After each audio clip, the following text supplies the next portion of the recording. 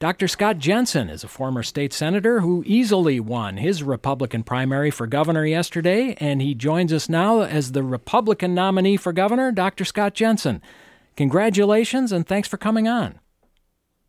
Good afternoon, Mike and Brian. Thank you for asking me to come on your show. When this campaign started, there were quite a few Republicans, more than a half dozen, who wanted to be in the position you're in right now.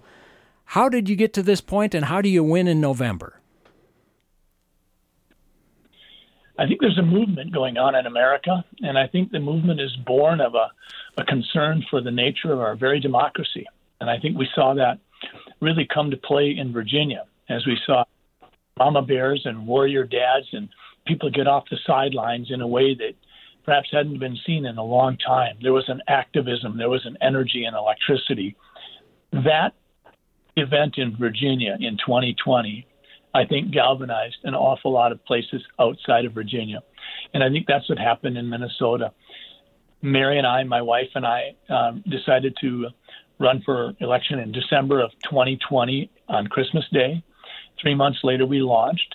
And for the last 18 months, we've done everything we can to try to get out and have a conversation with Minnesotans. Along the way, we stood up for parent rights and for health freedom and for public safety and for a foundational education for kids and things like trustworthy elections so everybody can feel good about that. And we also talked very much about the economy and what is the role of government. And through all that, I think a movement was born. And so we had a tremendous performance on February 1st with almost 20,000 people coming to the Republican precincts. And that was almost double what had been there 4 years ago. And then at the endorsing convention in May in Rochester, after 9 ballots, we won, I think, 65 to 33% and were the endorsed candidate. And then last night we had some 89 or 90% of the vote. I think we had more votes in a statewide Republican primary than anybody's ever received for the last 25 years. And I think it was really important, too, Mike, was that the Democrats, I think in 2018, I think there were some 650,000 Democrats who turned out for the primaries. Last night, it was just a little bit above 400,000. So I think we've seen a lot of things, but there's a lot of, I think, conservative-minded people who say we can do so much better than this. A movement was born, and it got behind the Jensen campaign, and we're very, very grateful for that. So what are the key issues you will stress now in the general election campaign with a couple months to go here? Well, if people don't recognize that the pivotal issue is public safety, they've got their head buried in the sand. I mean, we have shootings virtually every day. We have the Mega Mall, the Mall of America, closed down because people are firing at each other with guns there. We've got teenage kids killed an hour or two before a baseball game in the downtown Minneapolis area. We've had more police officers assaulted in 2021 than any normal year. We've broken records for concentrated homicide events in a short period of time. And over a year's period of time, we've been near record-breaking. I think public safety is absolutely the critical issue, and it's being compounded by an inflationary cycle that in large part has been born of, in many situations, foolish economic policies that serve to fracture supply chains, accelerate the inflationary driving forces. And now we sit at 8.5, 9.1% inflation. People have maybe got their biggest raise in years from the workplace, and they're actually falling behind. I think without issue, without any kind of deep analysis, this election is going to be about public safety, putting more cops on the street, having incarceration be a tool for deterrence, having judges and prosecuting attorneys actually follow mandated minimum sentencing, and we're going to see inflation and economy and broken supply chains and what Governor Walz has done to long-term care facilities. We're going to see all those things on the table. Let me ask you about one other issue. That is the issue of abortion, because a few months ago, before the Supreme Court ruled, you and I were talking, and you told me you would try to ban abortion outright if Roe versus Wade were struck down. Lately, you've said you would not seek to overturn the state Supreme Court ruling that found a right to abortion in the Minnesota Constitution, and that you do support some exemptions to an outright ban. Can you just clarify for us now what your position is? Thanks, Mike, for asking that question. Yeah, I do remember our conversation. First and foremost, abortion is not on the ballot in November. There's no question about that. Doe v. Gomez in 1995 assures Minnesota women access to abortion. So from that perspective, it is not on the ballot. The conversation you and I had seems almost like eons ago. It was prior to the Roe v. Wade overturning by the Supreme Court. It was in the process of an endorsement. And I didn't think that it was necessary to articulate what specific types of exceptions or exemptions would take place, because I've always felt that if a pregnancy is jeopardizing a woman's mental or physical health, that would always be a situation where you're not dealing with the legal matter, you're dealing with the private healthcare matter.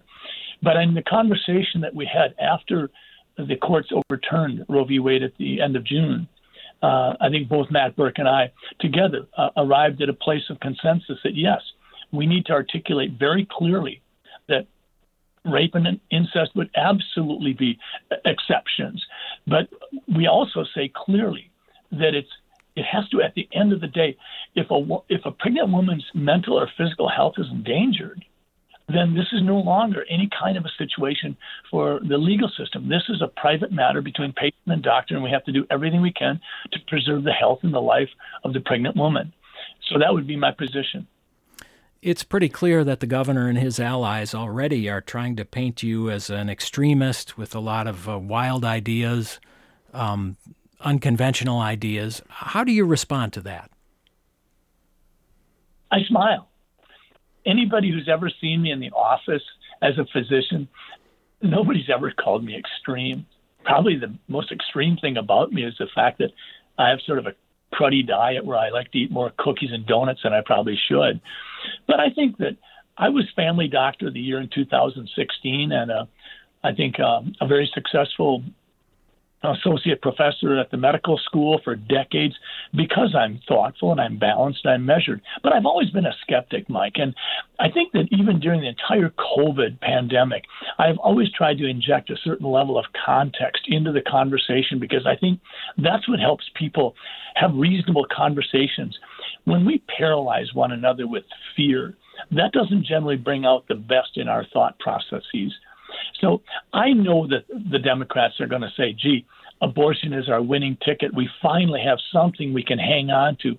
But that's not on the ballot in November. What's on the ballot, and what we're hearing all over the state of Minnesota, is the lawlessness that's invaded Minnesota cities in both the urban areas and greater Minnesota, and the inflation that could have been avoided in so many situations, and hooking our wagon to the California car mandates, and taking a state that has less than 2% electric vehicles in place right now, and even suggesting that by 2025, we have to have 35% of our auto sales be electric vehicles. And having a candidate like Tim Walz, who froze when it was time for strong leadership and refused to put the National Guard on the streets when asked by Jacob Frey, who, if you will, made the decision to sacrifice the 3rd Precinct building because he felt it was only a structure and didn't recognize the fact that it represents a spirit of lawful behavior. And 2 weeks after that, he froze when it came time to preserving the Christopher Columbus statue that has stood for decades guarding the Capitol. And he's told the State Patrol to stand down.